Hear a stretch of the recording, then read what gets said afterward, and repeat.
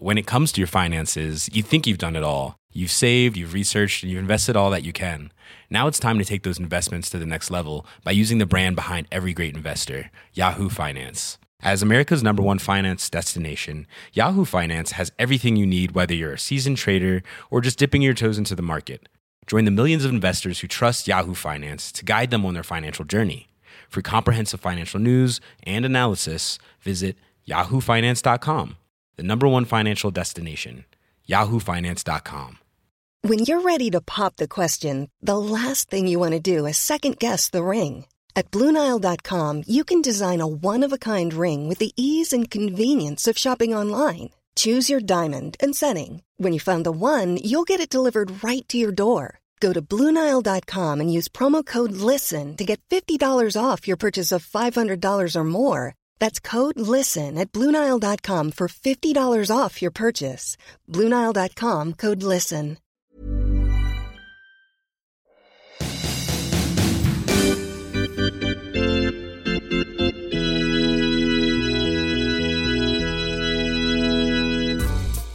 Hello, Dave, Biscuits, Hockey Podcast. We got to go quick today. We got an hour to get 4 hours worth of stuff in today. That's it for the intro on my side. Hi, Sean. Hey. Good, great, grand. Boy, offside doesn't even exist anymore in hockey, does it, apparently? You didn't like that call? The Blues Avalanche Saturday night, they basically play an early playoff game. The Avalanche win. They get the last playoff spot, but... If you tell me that's inconclusive, the show's over right now. 45 seconds. I guess it's going to be a quick show, because that... Oh, my God. How was that... How was that conclusive? There was... You are in big... The puck comes out... Situation Room's pocket. You are in the Toronto War Room lobby. You are a... I can't...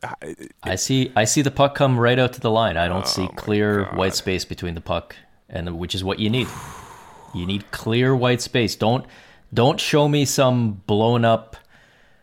screen cap that some dude looks like it's rendered on a Commodore 64, and some guy has drawn a circle around what he thinks is a white pixel that he can find. There's like 100 white pixels between the puck and the blue line by the time he pushes it back into the zone. I didn't think there was. I didn't. My goodness. I thought, I mean, that very well may have been offside, and this may be a case where the Blues got a bad break in the sense that it wasn't something that showed up clearly enough on the replay. But I didn't think that was a bad replay review call. You're like the guy on the jury who, like, all 11 people are like, yeah, this dude did it. He came home with blood all over his hands. He had the knife in the car. He went on Twitter and confessed to doing it. And you're in the jury room and you're like, yeah, but I mean, anyone could log into his Twitter account. I mean, it was a safe password on his computer, so we don't really know for sure. But Sean, there was like blood on his keyboard from typing in the exact letters that are bloody. But still, I mean, you know what? That could be anyone's blood. I invite you and all the angry Blues fans listening to this right now, send me this image or this video that I have missed. Oh, boy. Send me this angle that apparently they didn't show up here in Canada that conclusively and obviously proves that this play was not just really close to offside, but that it actually was offside, and I will retract my version of events.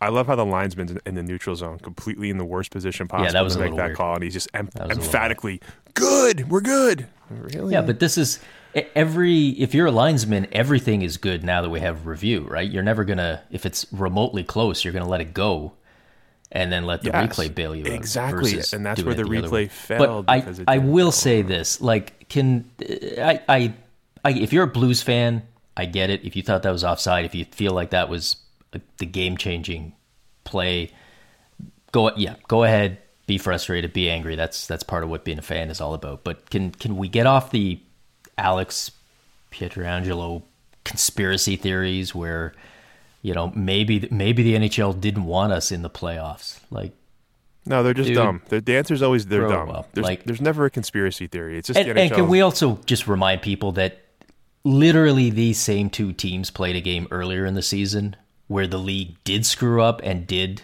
get a replay review wrong, and it was in favor of the Blues.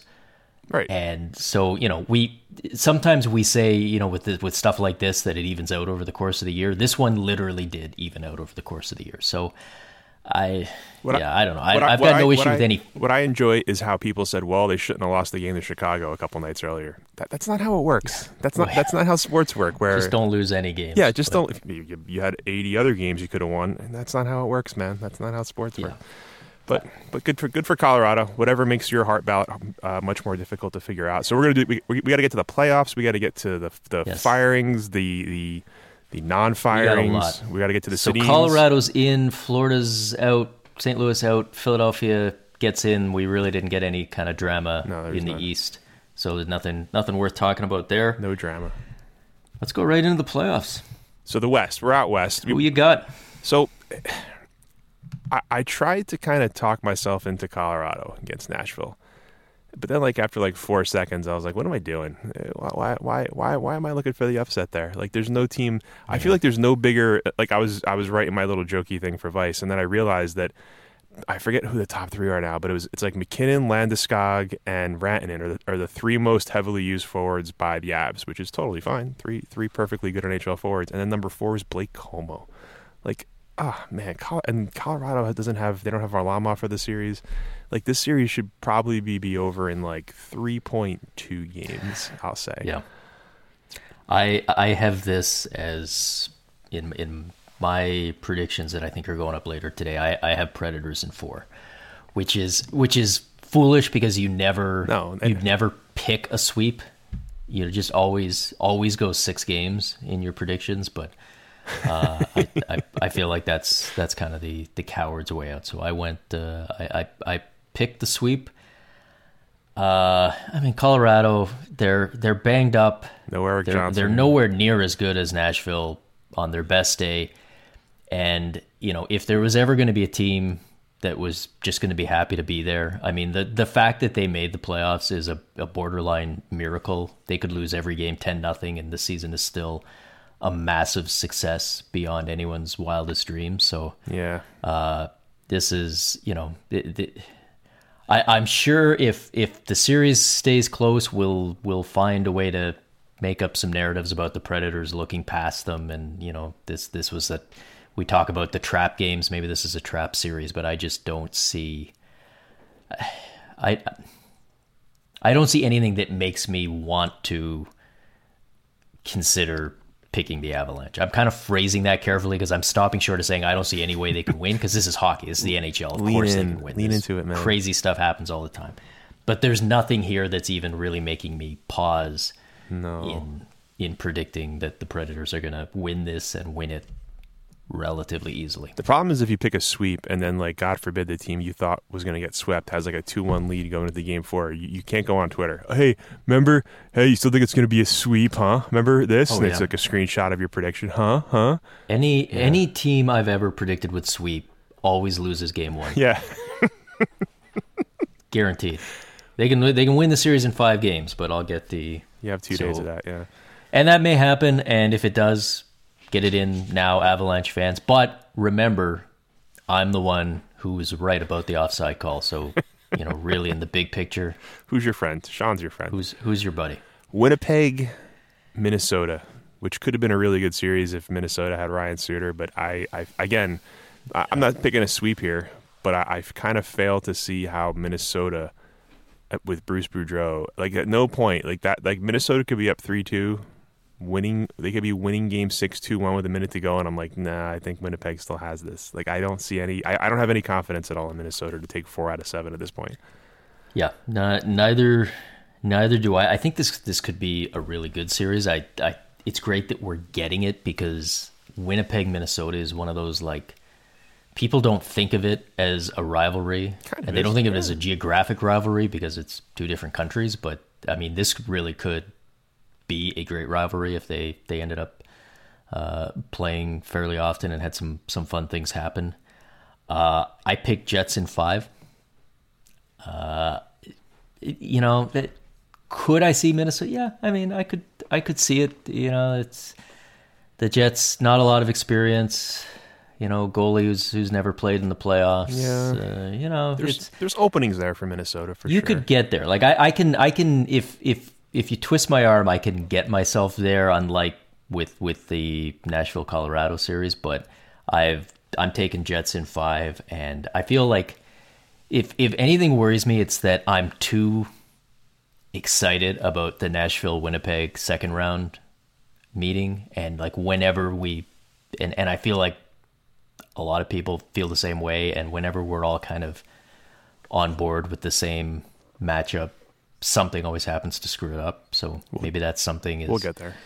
The Minnesota Wild, but I think to me the Central is two relatively straightforward first round series, and then all out Armageddon in the second round, and I can't wait. It's going to be good. I'll say Jets in 6. I think Minnesota, they'll make it interesting. But to have Jets in 6, that means they clinch in Minnesota. I don't know if I can see them doing that. Maybe Jets in 7. Maybe I'll say Jets in 7. This way, the Preds will win in 4, the Jets will win in 7, and that'll be the difference in the second round because the Predators will be rested and the Jets will be worn down. That's what I'll go with. I can never pick a favorite to win in 6 for that exact reason. Yeah. I was like, they'd have to win on the road. I don't know. It's usually like good experienced teams that close it out. There's no home ice experience or home ice advantage in the NHL playoffs, and yet I'm convinced the home team is going to win every single game. So we both have the Kings, right? I mean, we're not doing anything with Vegas anymore, right? Like it's over. Yeah, Kings in 7. And here's the thing. Oh man, they're gonna rip the hearts out in Vegas in 7. That's what you got. Yeah, wow. Yeah. And it's going to be one of those like super loud arena goes deadly quiet type things, like one of those Vancouver 2011. Hopefully not too much like Vancouver in 2011. But I mean, here's the thing. Like I know I haven't read a lot of predictions so far. This is Tuesday morning. A lot of the preview pieces haven't come out yet. Yeah. But I know where this is going to go. When you sit down to do your predictions, we're not predicting what we actually think is most likely to happen. We're creating a version of events that we want our name attached to, which means you can't just pick all the favorites. You can't just pick all the ones and twos to go through, because even if you get them all right, nobody cares. Everyone just goes, yeah, way to go. You picked all the home teams. So you have to pick some upsets. Wow. And you have to pick at least one number 4 over a number 1. And you look around at the other matchups and it's like, sorry, Vegas, everybody's picking the Kings. And if you want some good news, if you're a Vegas fan, I think the number of people who are going to pick the Kings over the Knights probably doesn't match up to the intensity, the confidence that they're going to beat the Knights, but I've got the Kings. First of all, I dispute this notion that I am looking for a psychologically satisfying number to put into the next round so that it's not all 1s and 2s. I go with the gut, Sean, and you are living a lie. Oh my goodness, how dare you, sir? But yeah, the Kings are for sure. See, the way I see it is, you can't look at it's like when you do the NCAA tournament bracket. Like people always say, like, oh, you got to pick a 12 over a 5. Maybe like 113 to beat a 4.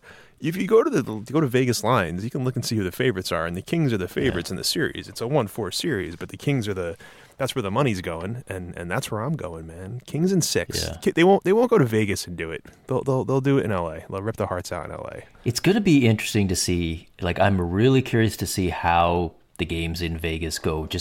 We've heard so much about the Vegas home ice advantage, the Vegas flu, and one of the theories is that these teams go into Vegas, they make their 1 or 2 trips a year, and they have a little too much fun, and they're not necessarily fully ready to play. And presumably in the playoffs, that's not going to be an issue. Teams are going to be focused on what they need to do. So, it'll be interesting to see if that home ice advantage still holds up. My bonus prediction is I could see I could see the Kings going in and winning the first 2 games in Vegas, and everybody just freaking out, like what's going on? How do you lose in Vegas? And then I see it stretching out into a bit of a longer series from there, because I'm not big on the Kings. I don't think the Kings are necessarily this fantastic powerhouse, but no, I've got them sadly, tragically ending the Cinderella run of the Vegas Golden Knights. Here's what I'm doing if I'm Vegas. Game 1 is in LA, or it's in Vegas, I should say. I'm hiring Jarrett Stoll to throw the greatest party ever in the history of Las Vegas pools. And I'm inviting all the Kings players. All the Kings get to their hotel. There's going to be a little note from Jarrett Stoll that says, hey, guys, come on by the pool. Make sure you wear your paddleboard shorts and make sure they're empty, LOL. And then just getting all the dudes all effed up in the sun all day long and then having that be the reason why that Vegas wins the first 2 games. That's what Vegas has to do. Okay. That'd be good. That would be good. I thought you were going a different... I thought you were going to have them like hiring Dean Lombardi as a special consultant to dig up dirt and just get all the Kings. No. Inject the flu directly into their arms as soon as they land. Don't make it so they have to do it themselves. Like, you just go up and Jarrett Stoll's throwing a big party. There's going to be some stuff in baggies that we're all going to love. It's going to be good times. Now, here's the first series where I feel like we're going to have a difference of opinion because it's close, it's tight. I feel like we're going to go 8 for 8 agreeing on every series. And this is who do you got? Anaheim, San Jose. What are you thinking? I have gone Sharks in 7. Shit. Yeah, we're going to do the same thing the whole way through, aren't we? This was the one out of all of them that was the biggest coin flip for me. Like, this is the one where I was really just kind of like, I think I may have ended up picking the Sharks just because they were the 3 seed, and it gets me like an extra upset pick. So you're going to have the 3 versus the 4 in the second round. See, I feel like everyone's off San Jose because they've lost like 5 of 6 or 6 of 7, something like that to end the season, and Joe Thornton's not a guarantee to play in the series and all that sort of stuff. Maybe he is now by the time you hear it, but I just don't think the Ducks are. Like I can just see John Gibson coming out in game 1 and pulling something, and then you're stuck with Ryan Miller for the rest of the series. And then what do you do? Well, I mean, we don't even know 100% for sure that he's. I think he is. I think they said back last night, didn't they? Maybe they did. I didn't. But or that, who knows? Who knows if he is 100%? Ryan Miller's a good backup, but it's. Yeah. I mean, this is one of those where. We could sit down. We could do 10 minutes on this and pick it apart. But these are 2 pretty equally matched teams. Right. It's really. I know I say coin flip a lot, but it's going to come down to a play here or there, maybe a bounce, maybe somebody does something special. But I just don't feel like there's much at all to pick between these 2 teams. There wasn't during the season. I know if you're a Ducks fan, maybe you say, well, throw out the first couple months because we're so hurt and banged up, and we're better since then. But you know what? I'm taking the Ducks. I changed my mind. Ducks in 7. I'm going Ducks. You've talked me into the Ducks. This is like last year when I screwed you in the Rangers. That's right. You ruined my playoff bracket. Was it both series or just the Montreal series? No, it was just that one. It was you talked me. I had the Rangers, and you being like the Rangers. I screwed up. Expert beat guy. Talked me out of it. Yeah, that's my bad. Well, the East, I feel like every series in the East is hard except for the one. So I'll do the one that's easy to me first, and that's Tampa. I think Tampa's just too deep, too good, too many good players. Devils have one line pretty much and a bunch of guys on defense besides Sami Vatanen I don't trust. So Tampa, I feel like that's a 5-game series. Devils get 1 game in Jersey, and then that's it. That's my feeling on that series. And I know Jersey has beaten Tampa, I think 3 times out of 3 this season, but as long as Stamkos is playing, I don't see that series going very long. I've got a weird vibe about this series. Ooh, how weird! And I don't. How weird! Don't let me oversell it. Let me get to the ending first. I'm not picking the Devils. I didn't go that far. And I don't even really know what it is. I mean, I like the Devils, but you're right. On paper, this should be a mismatch. The Lightning have looked a little shaky the second half. I don't know if it's... I know. I mean, sometimes really good teams just get a little bit bored in the second half. And it was kind of like... they didn't seem like they had a lot to play for. Then Boston made the run, and they, seemed like it caught them a little flat-footed. But there's just something about this series that makes me feel like if anything weird is going to happen, this might be the one. So at the end of the day, my pick was I kind of tiptoed right up to the edge and then lost my nerve and backed off. So I picked the Lightning in 7 in this one. So mentally you said to yourself, well, I know I'm already taking a 4 seed, so I don't want to take 2 4 seeds. Is that how it worked out? Basically what I said was I don't have the guts to pick the Devils, but I still want the credit if the Devils win. People will look back and be like, nobody predicted this, but they'll be like, yeah, but this one guy had the Lightning in 7, so it's yeah. You know what's funny about the Devils? It's all a shell game. The Devils remind me of the Penguins. The Devils are the Penguins if the Penguins didn't have Crosby, Malkin, and Letang, which I know is like an okay. Seriously, because like probably a few teams are but like the Devils have all of these like cheap wingers who are fast and will score you 10 to 12 goals. They have like a bunch of like defensemen or whatever. They have Taylor Hall, who's the Phil Kessel. They have Kyle Palmieri, who's like the Patrick Hornquist, and they can skate like with anybody. But like at some point, you're going to play a team that has Crosby and Malkin or Stamkos and Kucherov, and you're going to lose because of that. So that's why. Like the Devils they're a couple pieces away, but I just don't think it's going to happen in this round. Who's in net for the Devils? Like, what do you do here? It's Keith Kincaid. Yeah, he's. But I mean, is he your guy or like? Oh, I think unless he gets lit up in the first period of Game 1, he's probably going to be the guy the whole series. Corey Schneider's been terrible. He's been really bad. Yeah. See, I still feel like that's one of those things where we're going to bounce back and forth, and and that rarely works. But like if they're down 2 games, but then to none, that fits into the Devils or the Penguins theory, because the Penguins did that the last few playoff years too. So like they would need to go back to Jersey down 2-0 and have lost like 5-1 in both games, and then they'll say, all right, let's let Corey Schneider win 4 out of 5 against the best team in the East. We'll see how that works out. I don't know if it would take that much for them to they love him, man. Lose their nerve on a guy who clearly has been better this season, but and Corey Schneider's like the veteran, high-paid guy with playoff experience, although not actually all that much. Yeah. Like he doesn't have that much playoff experience playing, but he's been there. He's like me. He's been to a lot of games, but he hasn't really played too many. Exactly. He sits and watches a lot of playoff hockey. All right. Let's circle back to your series, and we'll come back to that at the end. Let's go to the Metro. Let's go to the Caps and the Blue Jackets, because I have once again staked my claim into the heart of the Washington Capitals that this is going to be the year where they get to the third round, and they're playing Columbus in the first round. I'm not afraid of Columbus. I don't care how hot they've been. This is it. This is the year for the Caps. The same thing with Schneider. This is a team that says, you know what, Philip Grubauer. That's going to be the difference, and I agree. Caps in 6 is my prediction. They close it out on the road. They grow from that closeout in Columbus, and then they surge into the second round. Tell me I'm wrong. You're exactly right. I've got Caps in 6 in this one. I've seen a lot of smart people who are suggesting that we're all kind of sleeping on the Blue Jackets a little bit, and yeah, I mean maybe I am, but yeah, I haven't gone all in on the Caps quite to the extent that you have, but every year I do this. Every year I'm like, you know what? Maybe this is the year. There's no pressure. Nobody's talking about them.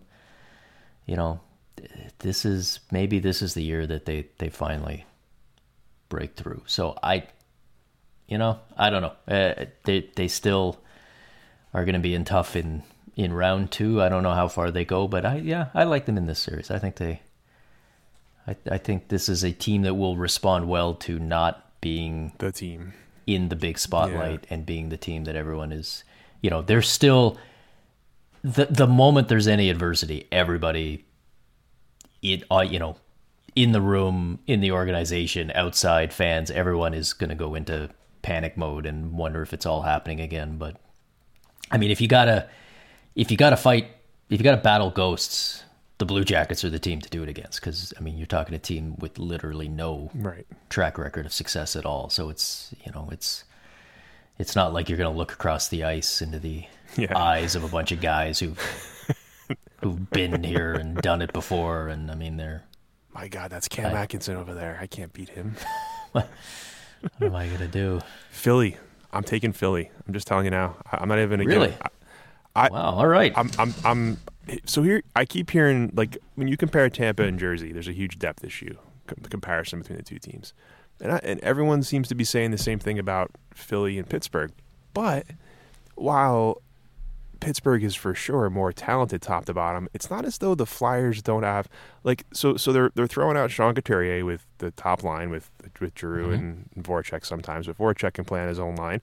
And your other three centers, which I understand, they're all not going to the Hall of Fame. But they have Nolan Patrick, they have Valtteri Filppula, and they have Jiri Lehtera, which, as far as four centers go, you can match up with the other team. And they have the mental edge on the Penguins every single time they meet with them in the regular season when things were good for them 4 or 5 years ago or 6 years ago. Jesus, I'm saying Flyers in 6. I don't trust the goaltending in Pittsburgh. I don't trust the way they've been playing the last 6 weeks. The champs go down in round 1 to apparently the greatest sports town in North America at this point, because nothing ever seems to go wrong for that city anymore. I like it. That's a gutsy pick. I did not have the guts to make that pick. I've got Penguins in 6. Okay. I agree with a lot of what you're saying. I don't trust the Penguins goaltending. I don't trust the Flyers goaltending either, though. Yeah. And that's where the issue comes in. Yeah. And that's, I mean, this may be the series to watch. And I know, we're all so, everybody's looking back at that 2012? Yeah. Series that was just the most fun that any playoff series of the last several years has been, and we're all just kind of hoping we get a fraction of that, and I don't think we're going to get that again, but this could be really fun. I mean, there could be a lot of goals, there could be a lot of bad blood relative to what we get in today's NHL. This should be a fun one, and I do have the Penguins, and maybe this is just me kind of subconsciously willing us to another Penguins Capitals second round showdown. I think it's subconsciously me not wanting to admit the Caps are going to lose in round 2 to the Penguins, so this way I can just say they're going to play Philly and they're going to beat Philly. Not to get too far ahead of ourselves, but I know if you're a Capitals fan, this is I don't know, maybe you want the Penguins so you can beat them and get over the hump, but losing to the Penguins again would be the nightmare. But I can just tell you from experience, having been through the Leafs Senators 4 series, like fun stuff starts to happen to people when the same team wins over and over. Like, people start to break psychologically, and it does. It actually does. It's, from an outside perspective, I know I'm not trying to wish bad things on Capitals fans. They've had more than enough, but from an outsider entertainment perspective, there is a part of me that kind of wants to see how long this can go and how many times you can get the exact same result before people really start to crack. It sounds like you're ready to revel in it, to be perfectly honest. It sounds like this is what you're pulling for the whole time in the playoffs. Like, number 1, you want Toronto to win the Stanley Cup. Number 2, you want to see Pittsburgh come back from down 3-0 to beat the Capitals. That's what you want. That'd be fantastic. Speaking of Toronto and Boston. Yep. It's our last series. What do you think? Give me some good news. See, now this is the series that I feel like is the real coin flip. You think it's Anaheim, San Jose. I think Toronto, Boston is it is so tight. And I just think that Toronto, everyone has been really riding the Bruins for the second half of the season, maybe even the final 4 months. I think Toronto wins the series. I think they've kind of figured it out a little bit over the last couple of weeks or a couple months in terms of their back end. They have a little bit of experience from last year losing to the Caps. I think Toronto's better than they were last year at this time. I think that the Bruins aren't as good as the Caps. I know people laugh at that because the Caps always choke in the playoffs, but I don't think the Bruins are as good and deep as the Caps were last year. Toronto in 7. That's what I'm saying. They win it in Boston. I'm not saying they come back from down 4-1 and win in overtime in Boston in Game 7, but they're gonna go into Boston. They're gonna win Game 7. Music to my ears. I mean, what you're describing is the absolute ideal result from a Maple Leafs perspective. Even better than if you could let a Leaf fan choose how the series would play out. Even better than a sweep would be go into Boston, win a Game 7, hold on to a third period lead, kill all the ghosts, all of that stuff. Yeah. I think it's a coin flip. I picked Boston. You gutless Canadian, you. Now, is that me just doing the reverse jinx, don't let yourself be accused of being a homer thing? Absolutely it is. Maybe. I picked Boston in 6, partly because I'm terrified of saying Boston in 7 because of what that could imply. But it wouldn't shock me. Like, I'm not going to sit here and act like the Leafs are some huge underdogs and try to lower expectations and all this. Like, you're right. This is the other coin flip. It wouldn't shock me at all to see the Leafs win. It wouldn't shock me to see the Leafs win in a short series, even. Like, if it plays out right. But I do think Boston is legitimately one of the very best teams in the league. I think the last 3/4 of the season, even putting aside the last couple of weeks where they sort of coughed up their chance at the division title. Bruce Cassidy's first postseason. I think they're for real. Bruce Cassidy's first postseason. I don't know. Just Yeah, not necessarily Mike ready Babcock. And you know, the one interesting thing that, and I saw this just as I was doing my previews. Do you know the Maple Leafs led the NHL in 1-goal victories this year? Yeah, because they keep turning all their 3-goal leads into 1-goal victories. And that's part of it. That is part of it. But, you know, for a team where like the narrative around them is like they're they blow the leads, these young guys, and they won't play Babcock's system.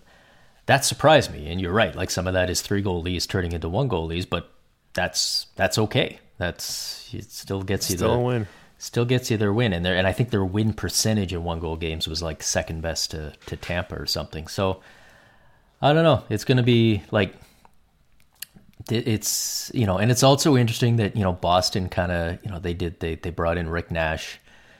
They are still, to some extent, kind of that slightly more old school team. You know, they're not the big tough Bruins, and you know, obviously they've got a ton of skill, but they're still a little bit that old school team. And you put them against a Leafs team that's just young and fast and maybe too dumb to know what they shouldn't be able to do at this point.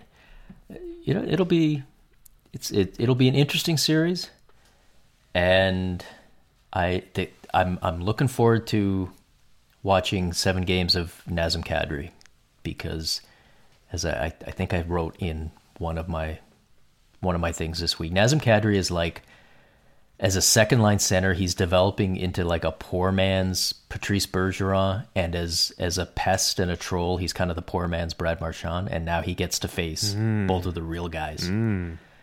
And it'll either, you know, it's either a chance for him to kind of further elevate and people to realize that this guy's become a pretty good player in the last couple of years, or it's a chance to kind of shine a light on what he's not yet, and kind of remind everyone that, oh yeah, the Patrice Bergeron is really, really good and can shut down whoever they throw him out against. Like, I'm assuming Boston's going to use Bergeron against Austin Matthews in Boston.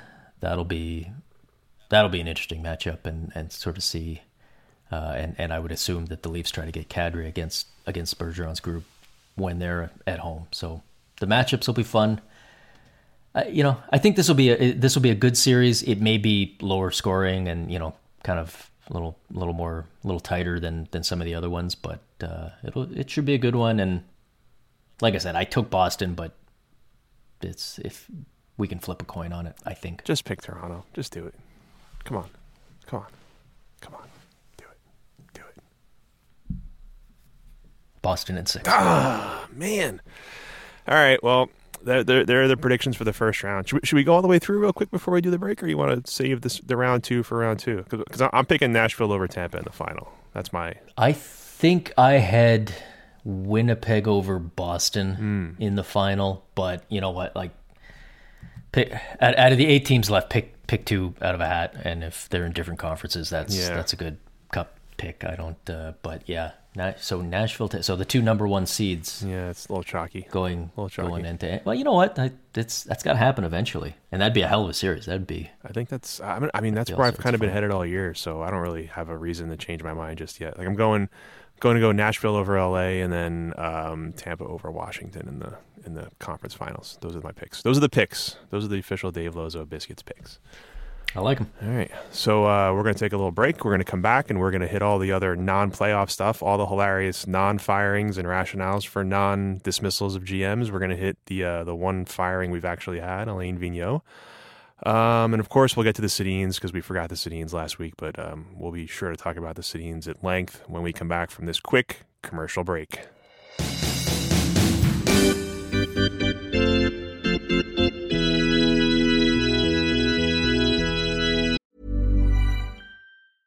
Hey, I'm Ryan Reynolds. Recently, I asked Mint Mobile's legal team if big wireless companies are allowed to raise prices due to inflation. They said yes. And then when I asked if raising prices technically violates those onerous 2-year contracts, they said, "What the f*** are you talking about, you insane Hollywood ass?" So to recap, we're cutting the price of Mint Unlimited from $30 a month to just $15 a month. Give it a try at mintmobile.com/switch. $45 up front for 3 months plus taxes and fees. Promo rate for new customers for limited time. Unlimited more than 40 gigabytes per month. Slows full terms at mintmobile.com. All right, folks. Now it's time that after we've focused on all the winners, all the playoff teams.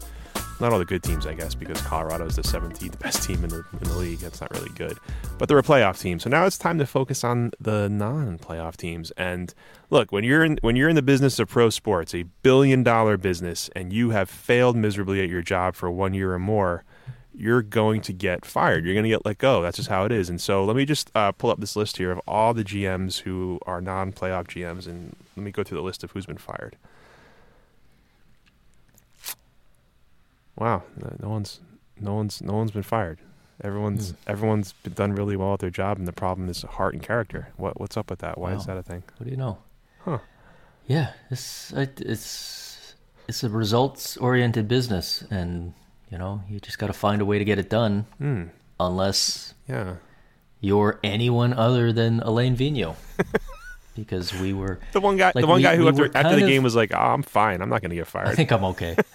Yeah, it's it's weird. Like when I was writing I have a piece that goes up on Sportsnet every Monday morning that I kind of like do everything that was happening on the weekend, and I was writing about coaches and GMs that might get fired, and like I had to write in it. I'm like, by the time you read this, because I was gonna I sent it in at like 8 a.m, and it doesn't show up till 10, and I was convinced that something was gonna break. And here, Alain Vigneault gets fired. That's it. That's it. Basically, he's the 2-out single that breaks up the perfect game because we almost made it all the way through a season without a single coach getting fired. Off the end of the bat, rolls up third base, and they're not going to get him. Oh, we got Dave Steeved at the last possible moment. So I mean, okay, so you're a Rangers guy. Yeah. It was great. Good move. I mean, we kind of talked about it last week that we wouldn't be surprised if like that one was always coming down because they were changing philosophies. You could just tell it was just time for a new coach anyway. He wasn't hired by the GM. Yeah, and like it's too soon to fire Jeff Gordon. But like when I look around, like if you gave me a list and you were like, all right, here are some GMs. I'm like, fire some GMs at me, and it's like Pete Chiarelli, Ken Holland, Garth Snow, Marc Bergevin. How many of those GMs do you think will be fired after the season? Like if I had to pick a number, not even the guys, I would probably pick because Ken Holland wouldn't get fired. Let's say removed from their positions. Right. He'd get the Ron Francis. Yes, treatment, exactly. Which is still getting fired, same thing. But it's not. I would have said 2. I think I would have been like 2, but if it was 3, I wouldn't be surprised. And apparently, they're all safe. They've all done enough. So, I don't get it, man. Like Marc Bergevin went in front of the media. I liked your tweet about this. Marc Bergevin's like, you know what? I think part of the reason why we lost 40 games is because of our attitude. And you're like, well, technically you lost 53 because shootout losses count as those are all overtime losses too. Those are things. Like, what are you doing? That's peak GM. Is blaming your poor record on attitude and character instead of skill, while also inflating your record using the loser point. Like if he had thrown in a useless rule tweak and not making a trade, he would have hit modern NHL GM bingo. Oh my God. And it's like sometimes with a GM, like look at Jim Benning in Vancouver. Like he took over kind of a tough situation. You can make a case that he's drafted well. Like, yeah, he's done some bad things, but it's kind of a mixed bag where maybe you look at it in a certain angle. It's like, all right, let's give him some time. Like I wouldn't have given him an extension, but I can see the case. Like Marc Bergevin has made 2 of the worst trades in the last 15 years that have completely sunk his franchise. And the ownership's just like, well, he speaks French. I don't want to let him go.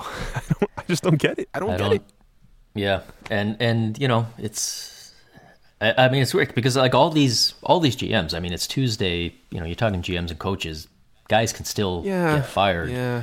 And we've seen that, and we saw some last year, like Buffalo, where people didn't really seem to think that was going to come, and then it did out of nowhere.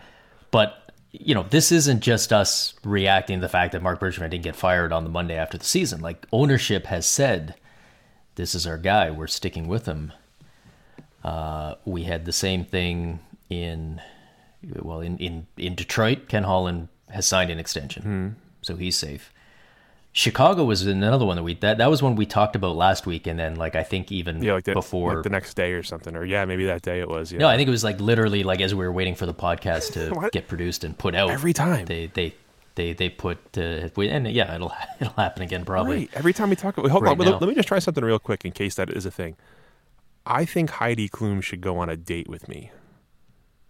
All right, I just want to see what happens now. Between now and the time the podcast goes up, I just want to see, because I'll be hanging out in the city between now and 4 o'clock, so let's just see what happens, and, we'll just go from there. I'll let you know what happens. Report back, yeah. That's Chicago, we were saying, Quenneville, Bowman, one of them probably has to go, neither one's going to go. And that one is, that one, I'm surprised because we were led to believe that wasn't a possibility, but I'm not, from a team performance point of view, I'm not scratching my head. I mean, those are both guys who know what they're doing. If they're able to coexist and ownership's comfortable with that, then by all means, we'll have to see how it goes. I'm still, let's see what happens if we get halfway through next year and the Blackhawks are still looking like this year's version. Yeah, I don't know how they turn that around, but I understand that if you've won 3 cups in 6 years or 7 years, whatever it is, and you miss the playoffs once, it's kind of hard to be like, all right, get your crap and get the hell out of here. Mm-hmm. But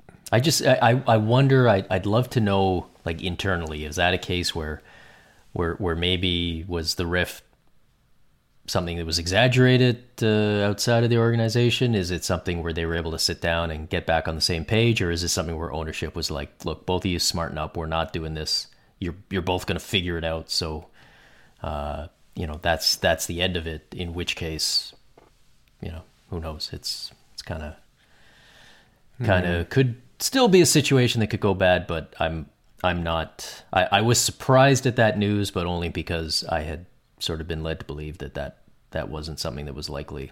But I think it's good news if you're a Chicago fan. That's probably the one situation where I think fans are viewing a lack of change as a positive.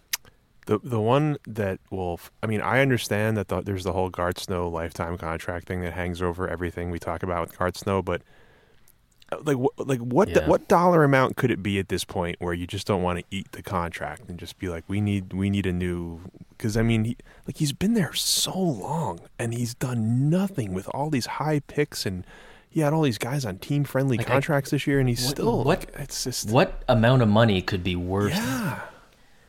Given that, soon you're going to be moving into a new arena, presumably, and, you're going to want to hit the ground running there. The John Tavares situation, that ship has probably sailed one way or another. I'm guessing that he has a pretty good sense of what's going to happen. Maybe not, though. Maybe he's might do a Stamkos. Watching and waiting. He might go to July 2nd and be like, well, the teams that offer me stuff I don't like, I'll stick around and wait for the new arena. But it's whatever happens, maybe. It's not going to be any sort of Garth Snow genius move at this point.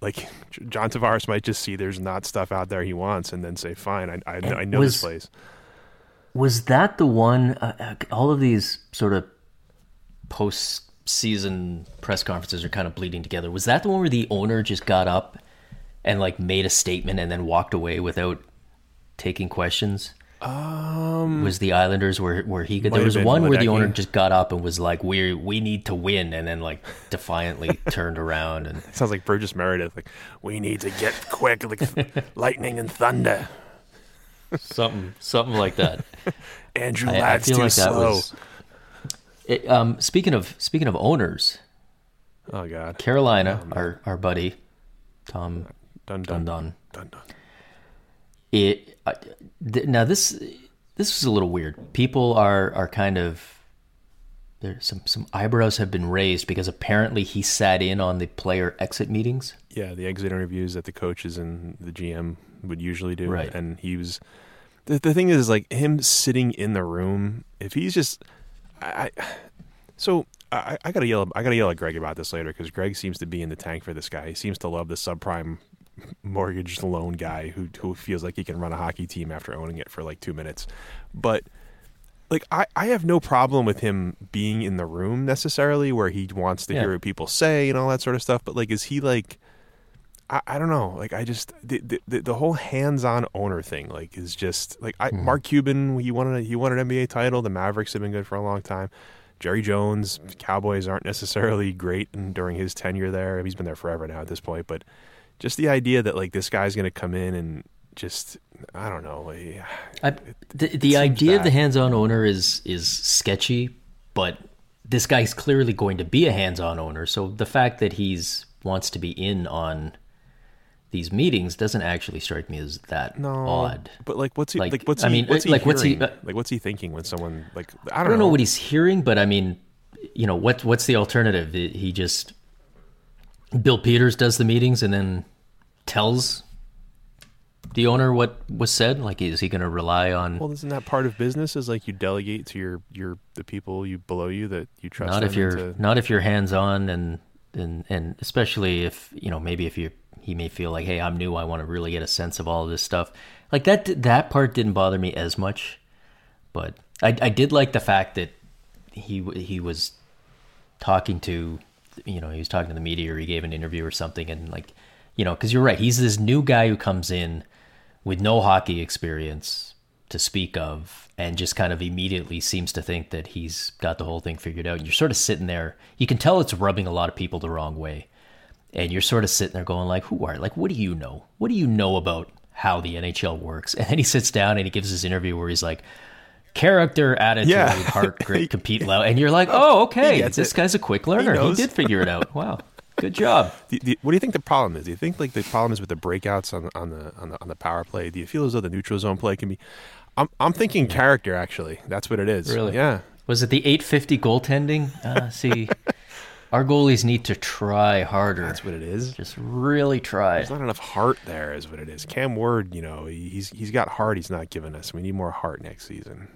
More heart. Yeah. And so who? I mean, Ottawa hasn't announced anything, but they everybody did their post-season interviews, so it seems like Erik Karlsson seems like he wants to stay, but I don't know what he's supposed to say when he comes out of the locker clean out to the Ottawa media. Like, you know what I mean? That's I don't put any real stock in that, but it seems like Guy Boucher seems to think he's going to be back. Says he has a contract for next year, which normally would not be a very meaningful statement, but in Ottawa, it means something there. Because Alain Vigneault had a contract for next year. Yeah. Gotta get out. And then beyond that, I don't know. Like who? There's Dallas doesn't say. We haven't heard anything out of Dallas about any changes. Well, the other one. This isn't firings or anything. But did you see Ryan O'Reilly's comments coming out of the Buffalo? What an absolute doofus that guy is. Just an utter doofus. Yeah. He's king. The hockey perseverance guy is like, I don't want to do this anymore. I love it. There's your Masterton nominee. But I mean, that did, like, to me, like when he's saying like, you know, I lost my love of the game or whatever he was saying. But when he's talking about the team, when he's like, you know, we just accept, like at some point you're reading that going like are the Sabres fundamentally broken? I don't know, like, maybe fundamentally, because I mean, I know that like, wow, they're bad, yeah, but what is it? This year was the second year in a row that the last place team in each conference made the playoffs the next year. Like teams are getting turned around quick. Like if, you know, in theory, if you're a Sabres fan, you should be looking at the Avalanche or whoever else going like, well, we could do that. But then you hear stuff like this and you're kind of like, maybe we can't do that because maybe the problem is Ryan O'Reilly is your captain and he's like I don't want to attribute regular life stuff to what goes on in a locker room because I don't know Ryan O'Reilly as a person. I'm not in the locker room, but I would just say, hypothetically speaking, if you are the kind of person who would crash your truck into a Tim Hortons and then flee the scene on foot to avoid any responsibility for what you've done, maybe you're not like really wired to be a leader and lead other people. Sabres legend Tim Horton. It's disrespectful. I don't know. It does. You know what it feels like? It feels like Edmonton when they were just racking up losing season after losing season, and the whole culture thing was a thing. But I mean, like you're the captain, man. Like if you see people mentally checking out. Like, you're the captain. That's you're it. supposed to be the guy that's like, hey, wake up, buddy. Let's go. Let's not do, like, you're not supposed to be the guy who shows up to the media thing like, oh, you know what? The $20 million I made the last 2 years has been great, but I just don't have the love for the game anymore. Shut up, you idiot. Dumbass. You know what? Like, I don't know, man. It's like we've touched on a few times already today. Like, you know, GMs are always, it's attitude and character and all that, and culture's another one, right? Like, culture, every team that wins turns out to have a winning culture, and every team that loses has a losing culture. And nobody ever describes, a culture beforehand. You always just wait until you've seen the standings. And no, you know what it is before the culture? It's an identity. You have to have the identity before the culture. We want to be hard to play against. oh, those guys were hard to play. How was your game last night? It was hard. Those guys are hard to play against. Did you lose? No, we destroyed them. Absolutely lit them up. Oh, it was like an 8-1 game. Because they're very bad at playing hockey, but they were hard to play against.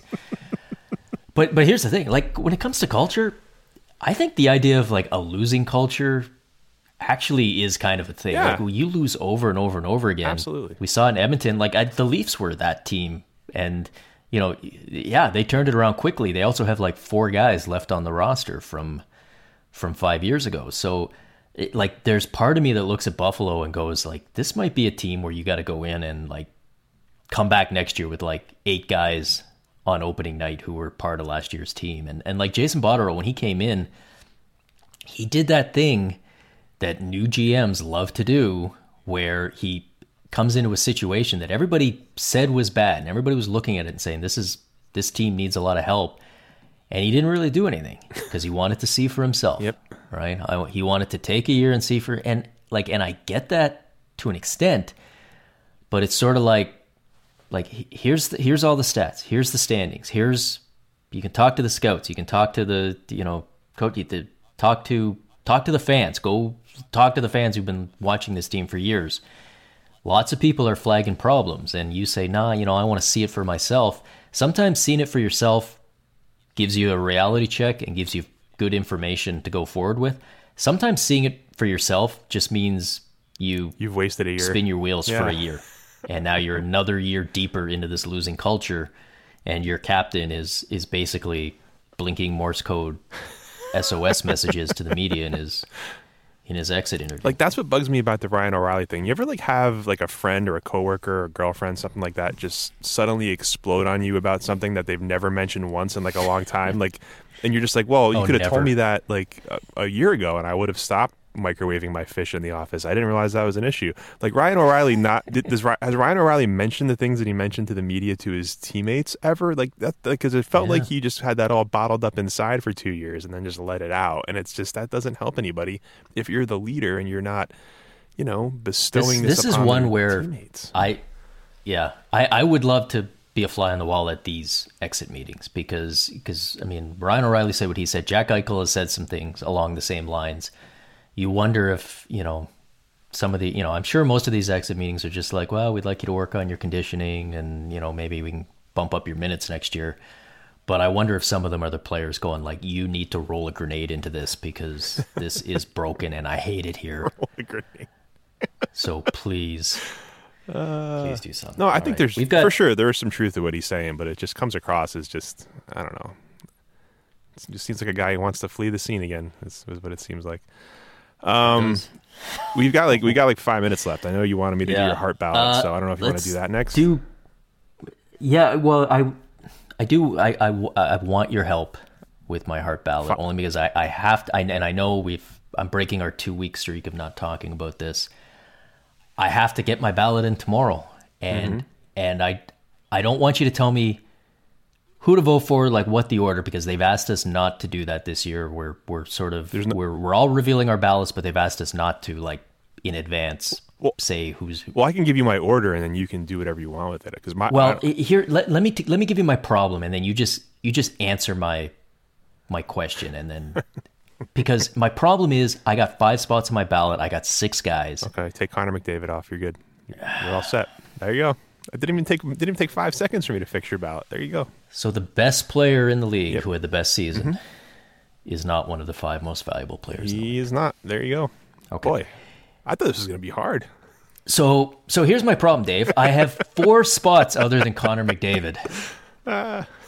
And I got 5 players. Okay, and let me guess. I'm going to give you 5 names. You tell me who has to come off. Okay. Go ahead and guess. You can probably guess. It's going to be McKinnon, Hall, Kopitar, and Giroux, I'll say.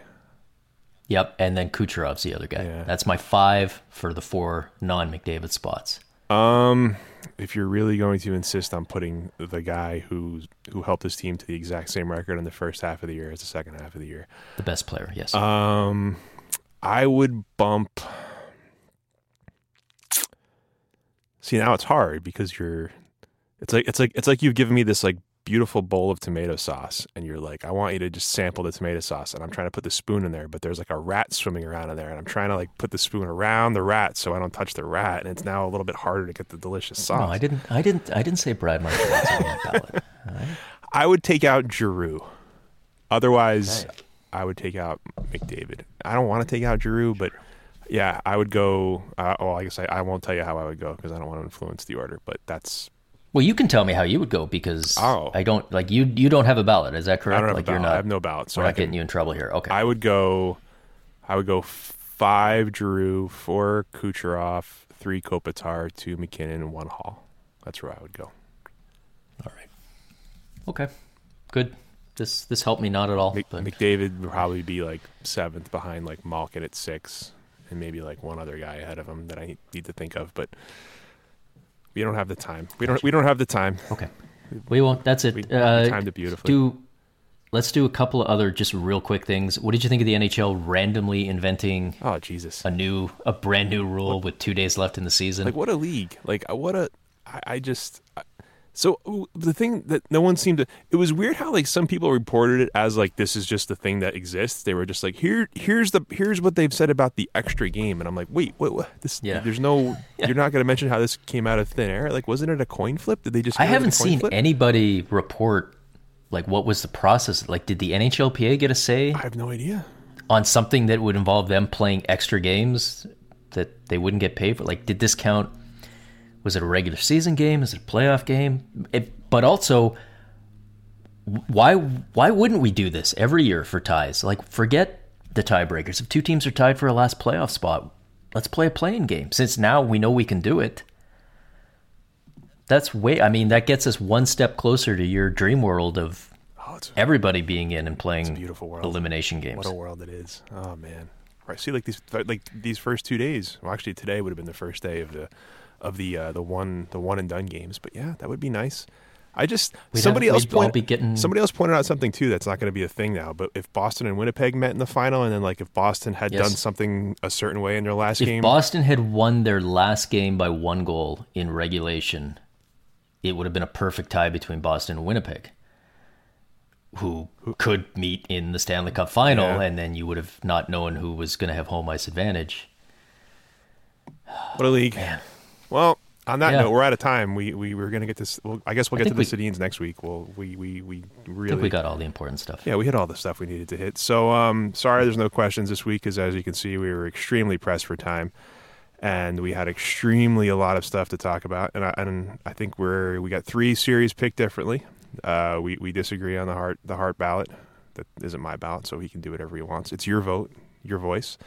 And check us out on the Twitters and the internets and the stuff we write, and we'll see you back here next week. Yeah, we'll be back next Tuesday. We'll be like 2 or 3 games into all the playoff series, and everybody is going to be angry. Mm-hmm. There's going to be so much anger. Yep. When that's our preview of next week's show. We're going to talk about that controversial call. Can't believe that offsides. That review. Oh my God. That review that Dave is wrong about. It's going to be great. Yeah, that review that Sean agrees with, because he agrees with the league every single time they review something. Right in their pocket. What a stooge you are. All right, everybody. See you next Tuesday. Bye. Bye-bye.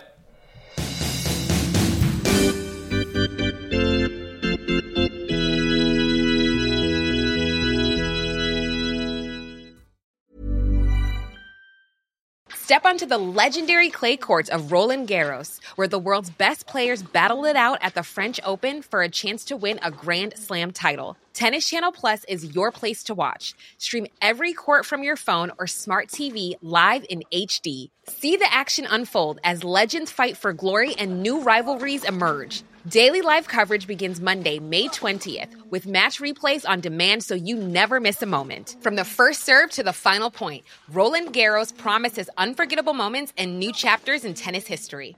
Stream now with Tennis Channel Plus to be there when it happens. When it comes to your finances, you think you've done it all. You've saved, you've researched, and you've invested all that you can. Now it's time to take those investments to the next level by using the brand behind every great investor, Yahoo Finance. As America's #1 finance destination, Yahoo Finance has everything you need, whether you're a seasoned trader or just dipping your toes into the market. Join the millions of investors who trust Yahoo Finance to guide them on their financial journey. For comprehensive financial news and analysis, visit yahoofinance.com, the #1 financial destination, yahoofinance.com.